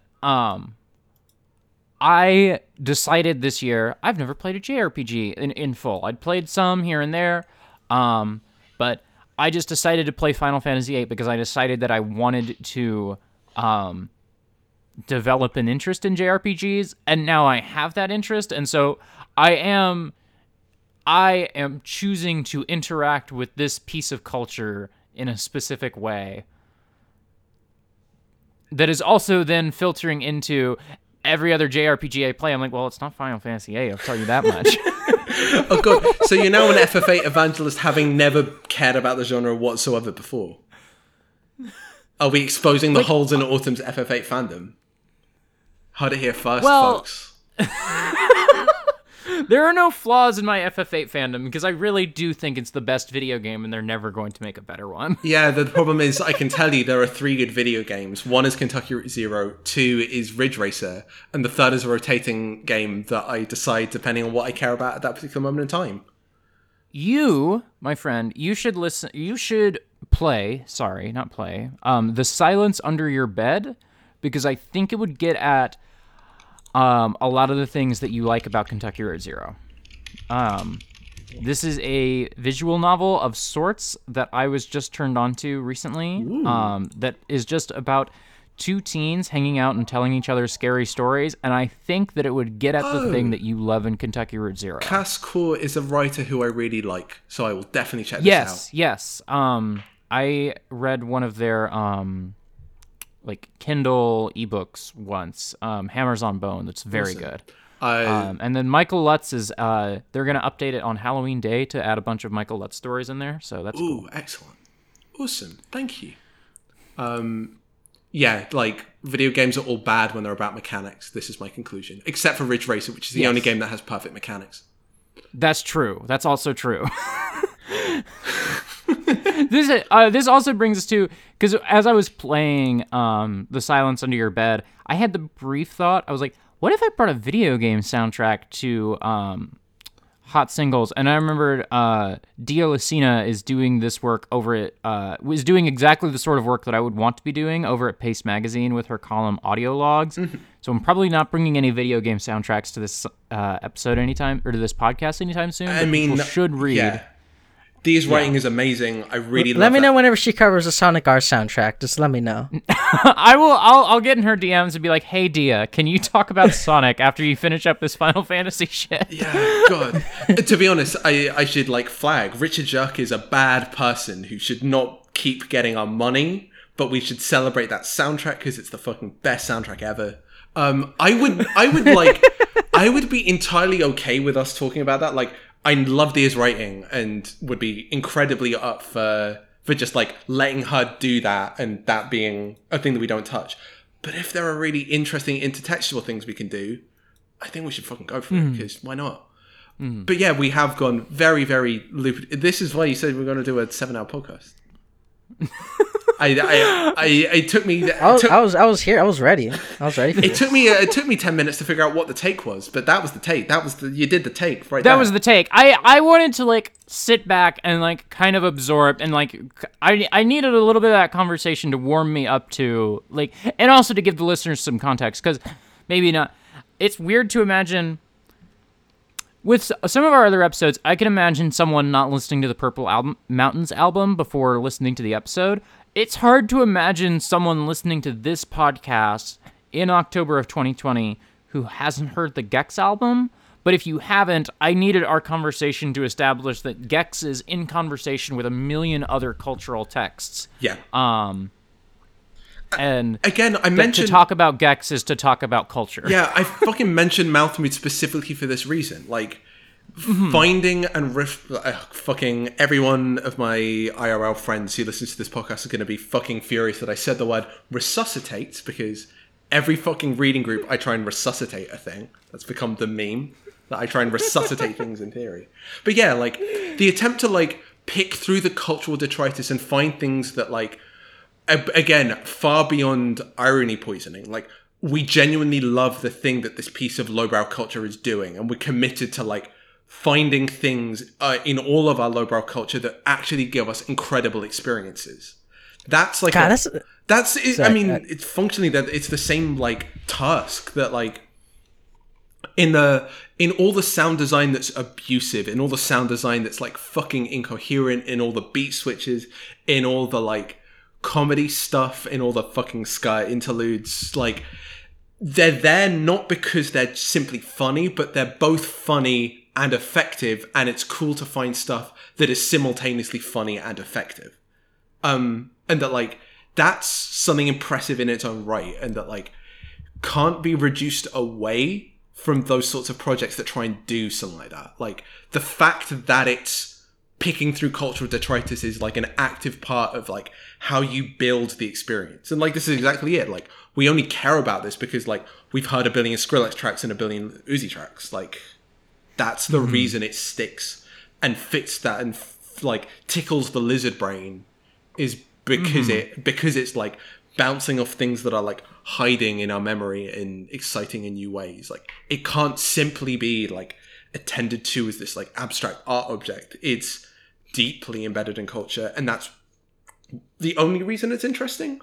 I don't know. It's not the only reason it's interesting. It's got all of the sorts of things going on in its own terms, but it's like crucial for it that it is like an intertextual kind of album in a way that like the Car album just isn't. This is also. Go on, you go, sorry. Marcy. You go, Marcy. Okay, sorry. I just want to make it fucking a point. I mean, I feel like I have several points I want to make this album, but like one of this like fucking like way too often I see people come at this album as like a joke album. Yeah. Like there are people like real people out there that like look at this thing and think like they're all just like doing shits and giggles here.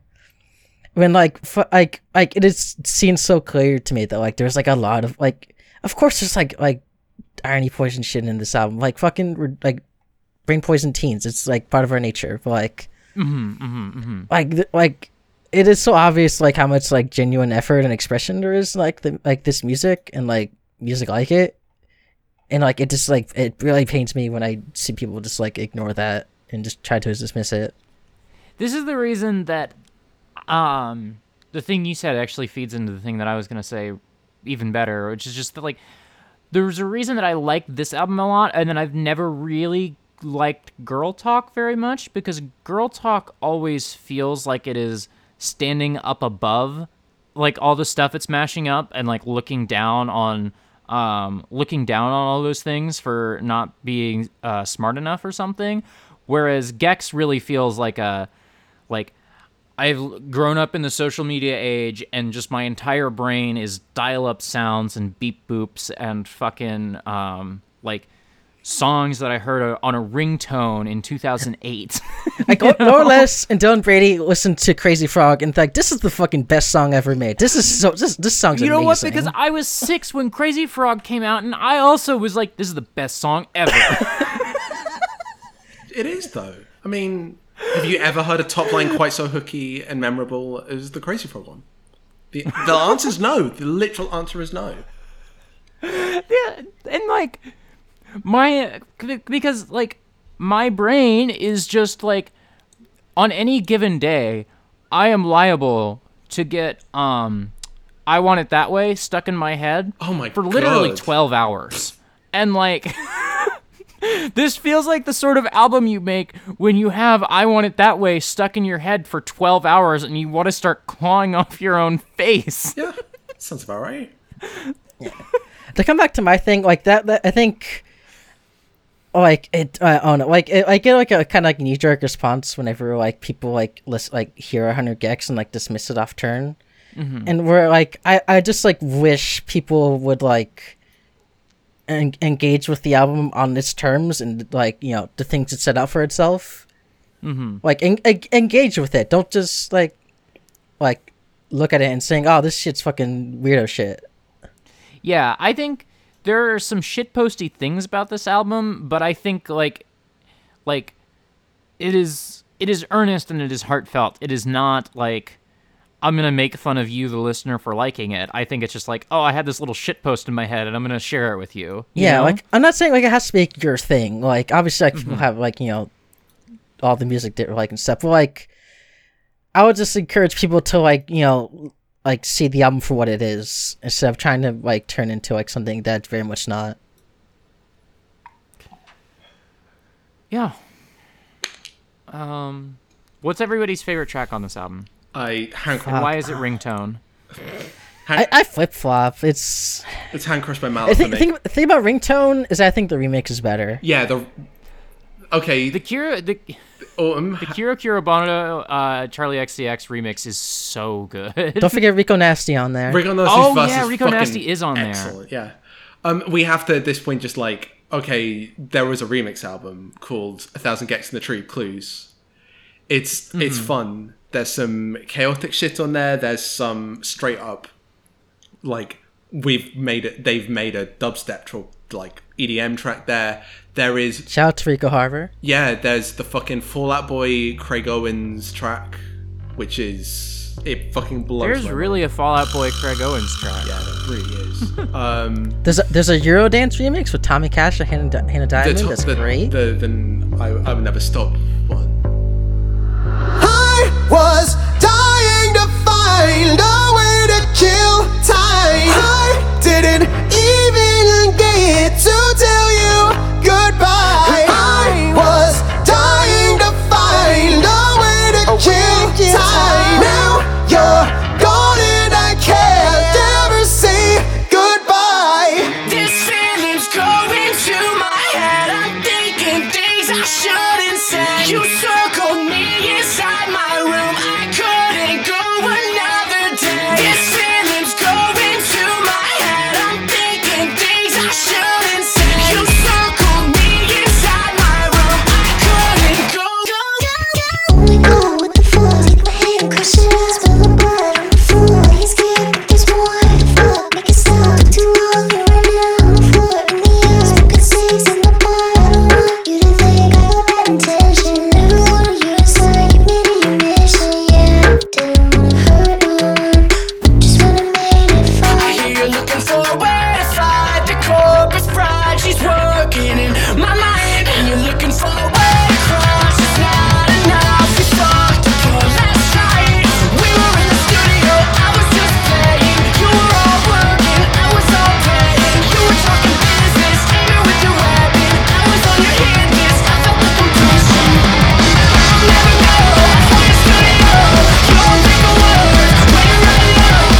You're just here, me singing the song. Nothing is okay. No, let's sing along. You just gotta be everything we do. If I wasn't me, I'd definitely be you. You just gotta be everything we do. If I wasn't me, I'd definitely be you.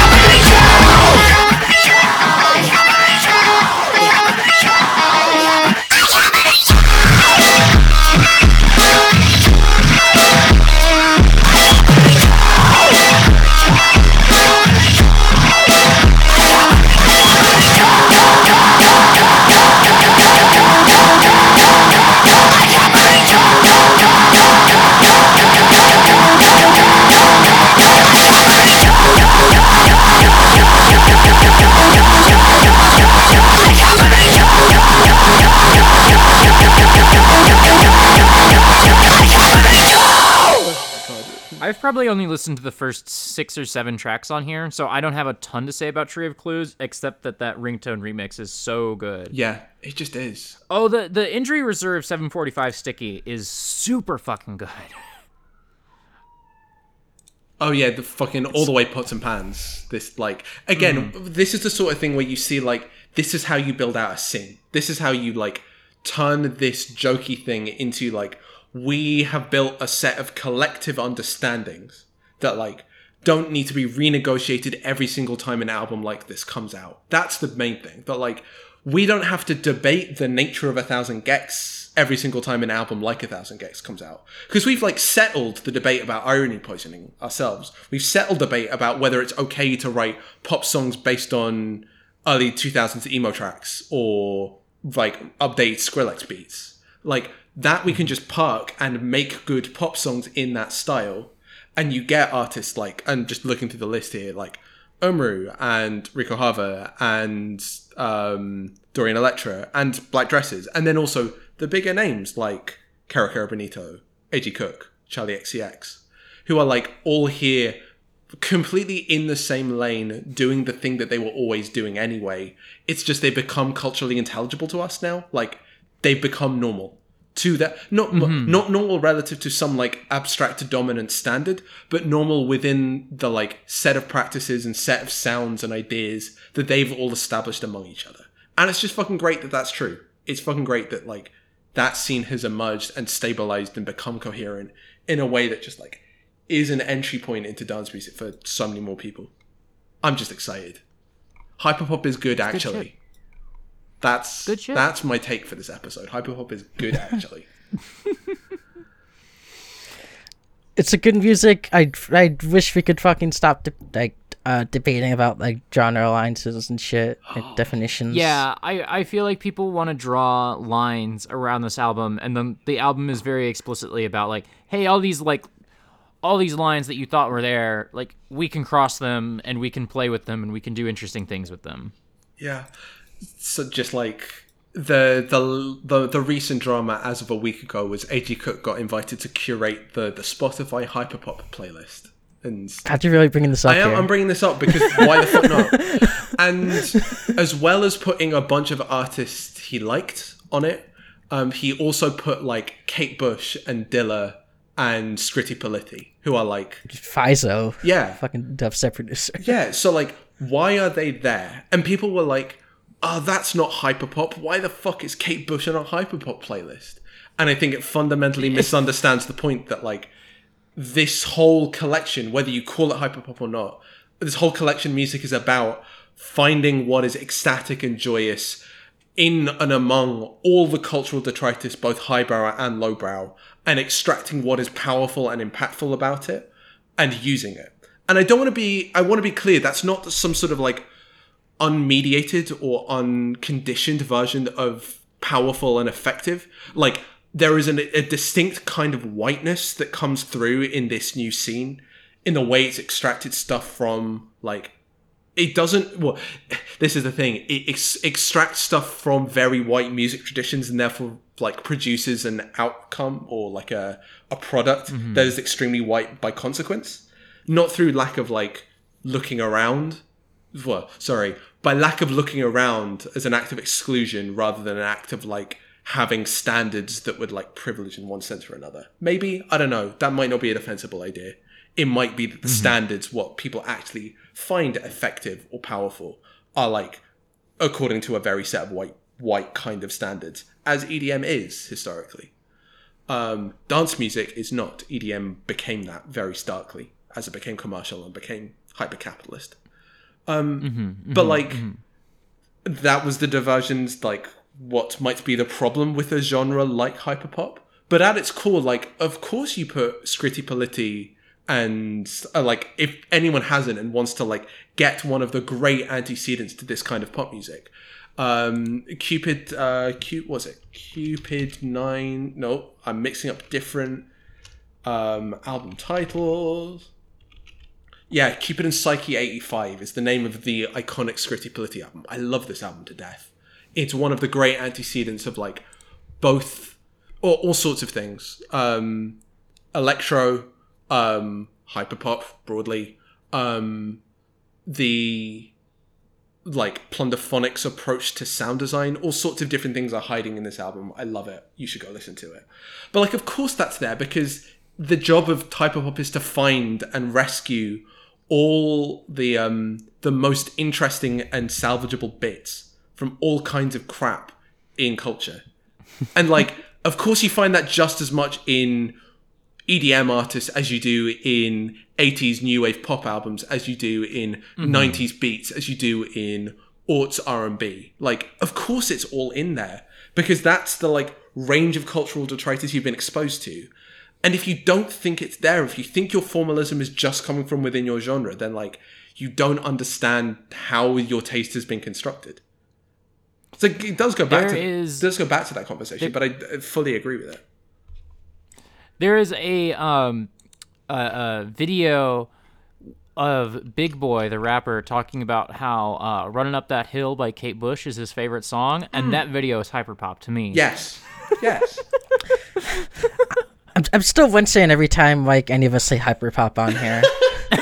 That's fair. You've developed fair. Because like a point that like a point I would like to make about that is like Rex alluded to that Spotify hyperpop playlist to where because 100 Gecs is like blown up in the way they did and exposed like, you know, a audience that would never check out this kind of music onto like a large group of artists that like are out here making music and like doing shit. Like there's now this like fear and worry about like, because there's eyes on it now, like of like outside forces and like the music industry trying to like compartmentalize and like commodify like this scene, which like because like like whenever like fucking big industry people come into a scene and like try to turn it into like a bigger thing and like give it like a sheen, and like all of a sudden like you see like bigger art, like like mega stars like taking influence, like trying to like hop on like this sound. Like shit goes bad like real quick, and like it's like lays like scenes in their waist. So like now this is where it's like 100 Gecs is coming, like it's blowing up, and like where do things go from here? Like do they change? Like does like fucking like who's a Shawn Mendes or something, like is he, like does like Dylan Brady start like producing like Shawn Mendes tracks and like trying to like work up a hit? I'm waiting for the Charlie Puth. The thing that feels like a layup to me is that I think the next Billie Eilish album is going to take a lot of influence from Gecs. God, I'm not ready if that happens. I mean, that feels very obvious my to me. Twitter is gonna go to shit. Yeah, God. the Charlie XCX moonshot is exactly that, because Charlie XCX is making those albums now. It's just that, Charlie XCX has been doing that. Now. Like she's like she's made like a cultural like spotlight on like this kind of stuff. Yeah. We're just waiting for a pop star to do it at a different level, on the order of like 2 billion views instead of 20 million YouTube views. Like, we're waiting for that to happen. I just think that Billie Eilish is the one to do it. I think that this is extremely her fucking lane. Yeah, if that's a call, then I think it's a good call. So I like Billie Eilish too. This is not Billie Eilish. Agreed. Oh, I like her enough. Like I don't have anything against her yet. Yeah, there's no point. Yeah, she's gonna Lana Del Rey us in like 3 years. Oh but that's... no! Don't. Lana's also banned from this podcast. I'm saying it now officially. So yeah, have we picked this carcass enough, or do we want to talk about the actual music a bit? Like, I feel like all the stuff I want to talk about is mostly covered.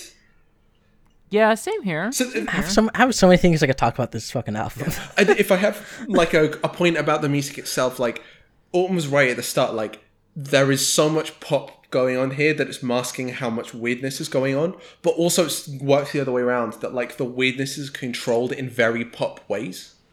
You never this is an album that like never overwhelms you, never just descends into complete chaos, because it would defeat the point of it, which is to be a pop record.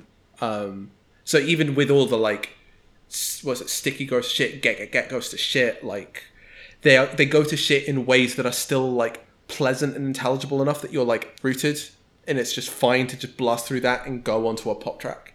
Like I mean I'm like, again, it's just like a stunning production job that the both of them are like actually properly excellent producers and know how to like make stuff weird and compelling without getting aggressive, or some of it is aggressive, some like without getting incoherent or unlistenable in the way that some of the EDM they're actively drawing from really does. Yeah, the album could very easily, I think, veer into becoming like Metal Machine music, and it doesn't do that. Yeah, it's not deliberately. It doesn't do that. It's very. It's like the opposite of that. It's like it could try and make itself an affront, and it doesn't. It's like trying to give you every possible hook to make the aggressive, awkward, like extreme sound design like accessible and easy for you to just like push into in a comfortable way. Yeah, I think. Sorry. I think about sometimes about like why this was the album that like that popped off. Like when I know there's been like people out there that, like making music like this, like that's been like grinding like fucking for years, and like this is the thing that blew up. And like I don't know, the only thing I can really come around to, other than like jokes that people found funny, like like a ska song and whatever, is that it's just a very like solid body of work of like what this music is. I think they just like really like nailed down like a very like songwriting cohesive on this sound. album's great. I think Stupid Horse is like not only like fun and weird, but it's also a song that like you can get an audience to sing along to, and I think like the live show is like a big part of why this album blew up, you know? Yeah, fucking that Brockhampton tour, like where they brought on 100 Gecs and Slow Thigh on tour with them. I haven't kept up with Brockhampton since the mixtapes. Like I haven't kept up with any of their major label stuff. It's been a trip. It's been some stuff happened. Some things happened. Yeah, that's the thing is that like around the time I fell off was because of like the Amin stuff, and I didn't know how to like Amir stuff, and I didn't know how to parse like anything, and so I kind of just fell off listening to Brockhampton. I mean, which is disappointing. Yeah, I think it's just not as exciting as it used to be. Like I think like the music's still alright, but it's Yeah, I showed Marcy an artist a couple of nights ago and was just like, "What do you think?" I get Brockhampton shades from one or two of these tracks, and Marcy was just like, "You're underselling how good this artist is. Brockhampton are only fine at this point in time." So I did say that. Yeah, which I think is entirely reasonable. But I think JPEG Mafia stole a lot of the thunder, to be honest. Yeah. Oh my god. I was trying to decide about maybe we should do JPEG Mafia on the show, but I kind of want to wait for the new JPEG Mafia track. I don't want to talk about Cornballs, I think, maybe. You know? I do want to talk about Cornballs, but I think maybe I'm waiting for JPEG Mafia to put something new out, and then we can do it on the show. Fair. Very fair. Unless you want to talk about Cornballs, which I'm always down to talk about. I like Cornballs. I don't have so many things to say about it that I feel an urgent need to talk about it. So I'm fine leaving it until the new project comes. So yeah, God. Marcy, do you have any more like wrap-up thoughts before we get the fuck out of here? Because it wasn't 4 hours. It's definitely been almost 2. No, yeah. It's been less, yeah. It's the longest episode, but we did cover 3 albums. Yeah, that's true. And also I said that taste isn't real. I knew going into this, I had a lot of thoughts about 100 Gecs. Yeah. So like, I'm glad you've kept it down at least 2 hours somewhat. is reasonable.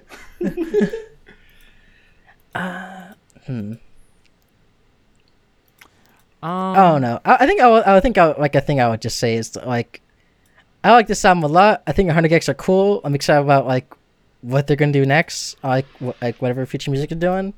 There's a lot of artists in this scene that are like out like doing cool shit.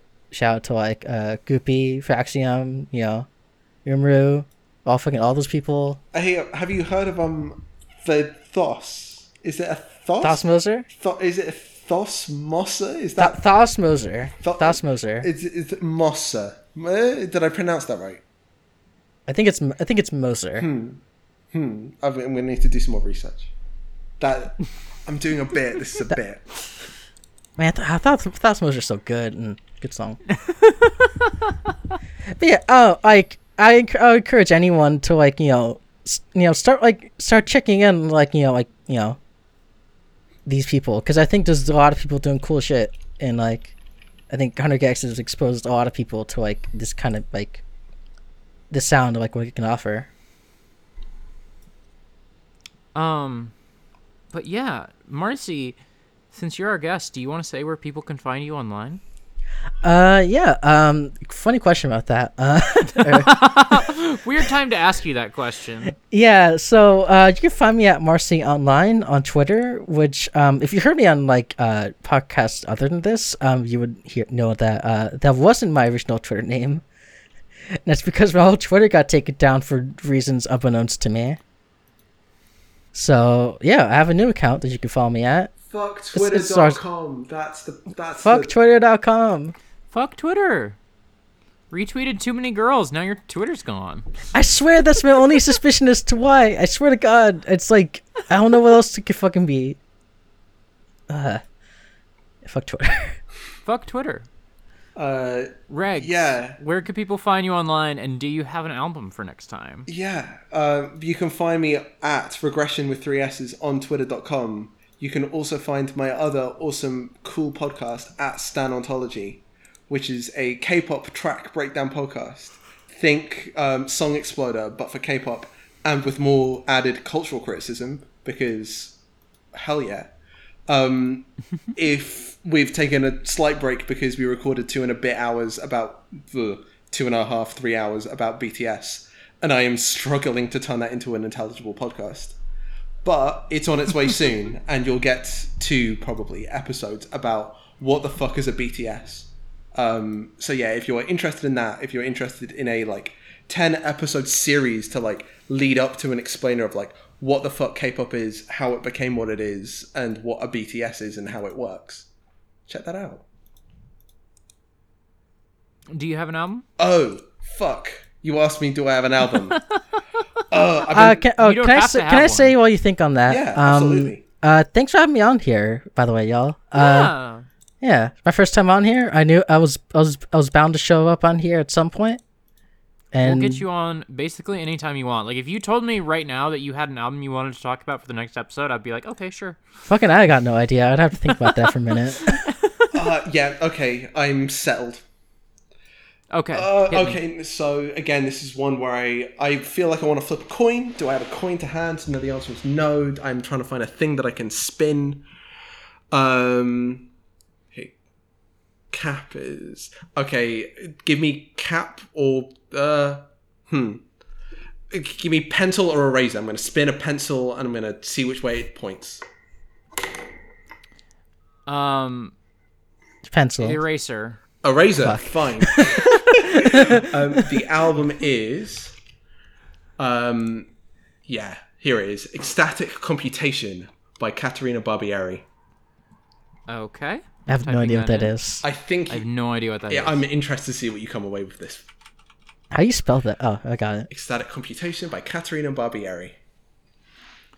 Well, you can find me on Twitter at autumnal_coffee. I've got a new pinned tweet that links to all my podcasts, where you can support this show, where you can support me directly. And the only thing that's not in that pinned tweet is that Export Audio now has a YouTube channel, Export Video. Damn, where I'm creative playing names. Resident Evil. It's a very good name. As soon as I realized that Export Video was a name that I could use for something, I was like, oh, I guess I have to start a YouTube channel. That's branding, baby. So yeah, I'm let's playing the first Resident Evil game. It's very fun. There have been I don't know. I don't have anything to say. It's fun. Can I ask? Go watch it. Can I ask how you dealt with the game Facts of Doom situation? Oh, I'll send you a clip. So this episode's not up yet. This episode's gonna go up on October 19th. Which was just I accidentally, for the last 15 minutes of the episode I recorded yesterday, left the recording on a GameFAQs page instead of on my gameplay. And so for the last 15 minutes, I have edited in some goofs, some jokes, some japery. Always some little goofs. To cover up for my hilarious blunder. And the album that I'm going to bring on for the next episode is by Backwash, which is spelled back. Oh shit! You're gonna talk about Backwash? Yeah, Nora showed me this, and I still haven't listened to that record, but I know people have been talking about it. The album, that's the artist. The album is God Has Nothing to Do with This. Leave him out of it. Nora started listening to this album a bunch, and I listened to one song and was like, you know what, we're just going to do that on the next Hot Singles. This is really good. So, interesting. The album is free. It's not on streaming services because there are definitely a bunch of samples that... Get that shit on Bandcamp. Yeah, get that shit on Bandcamp. Throw them like $5-10 or whatever, you know, like this is the good shit. This is good shit. So it's pay what you want, and I'm downloading it right now, and if I like it enough, I will give them some money once I've listened to it. Yeah. Sick. So yeah, that's the next episode. Oh, I like that. We'll see you all then. I like the tags. So just sorry to hip hop rap, occult, horrorcore, Montreal. Yeah, that tracks. Yeah, I think they got some. I think they got some pop off kickback of Black Dresses success. Mm-hmm. Yeah, I think either Ada's on guitar. in bits in this album. Rook is on the second song, and Devi's on the third song. There we go. Yeah, that's how Nora found out about this album. Makes and perfect sense. I've only dipped into it. I think I've listened to the first 3 songs now. It's really good. So wonderful. Yeah. I'm almost like, did I pick the right way with my pick? But no, I want you to listen to this album and I want to see what you think about it. I'm looking. This is so Regscore. It's the most Regscore album. But I appreciate your taste, like, to the death. But Jesus, like, you got a thing, and you really just run with it. Yeah. So when we started out, this album cover is very Regscore. Let's look at some song titles here. Phantas, Spine of Desire, Closest Approach to Your Orbit, Arrows of Time, Pinnacles of You, and Bows of Perception. I will just say that, like, I had an alternative option for this, and I wanted to do something that was in this space. When we said Regscore at the start, it was like electronic experimental indie albums that were about queerness. This isn't fully in that direction, but in terms of experimental electronic albums, we're in this wheelhouse. So yeah, I'm excited. I want to hear thoughts. All right. Well, I've got 2 missed calls from my dad, and so we're gonna hang it up here. Thank you, everybody, for listening to this extra long episode. Wonderful. We love you. It's been a pleasure. Thank you, Marcy, for coming on. Thanks for listening. Yeah, thank you, No Marcy. problem. Yeah. Glad to be here.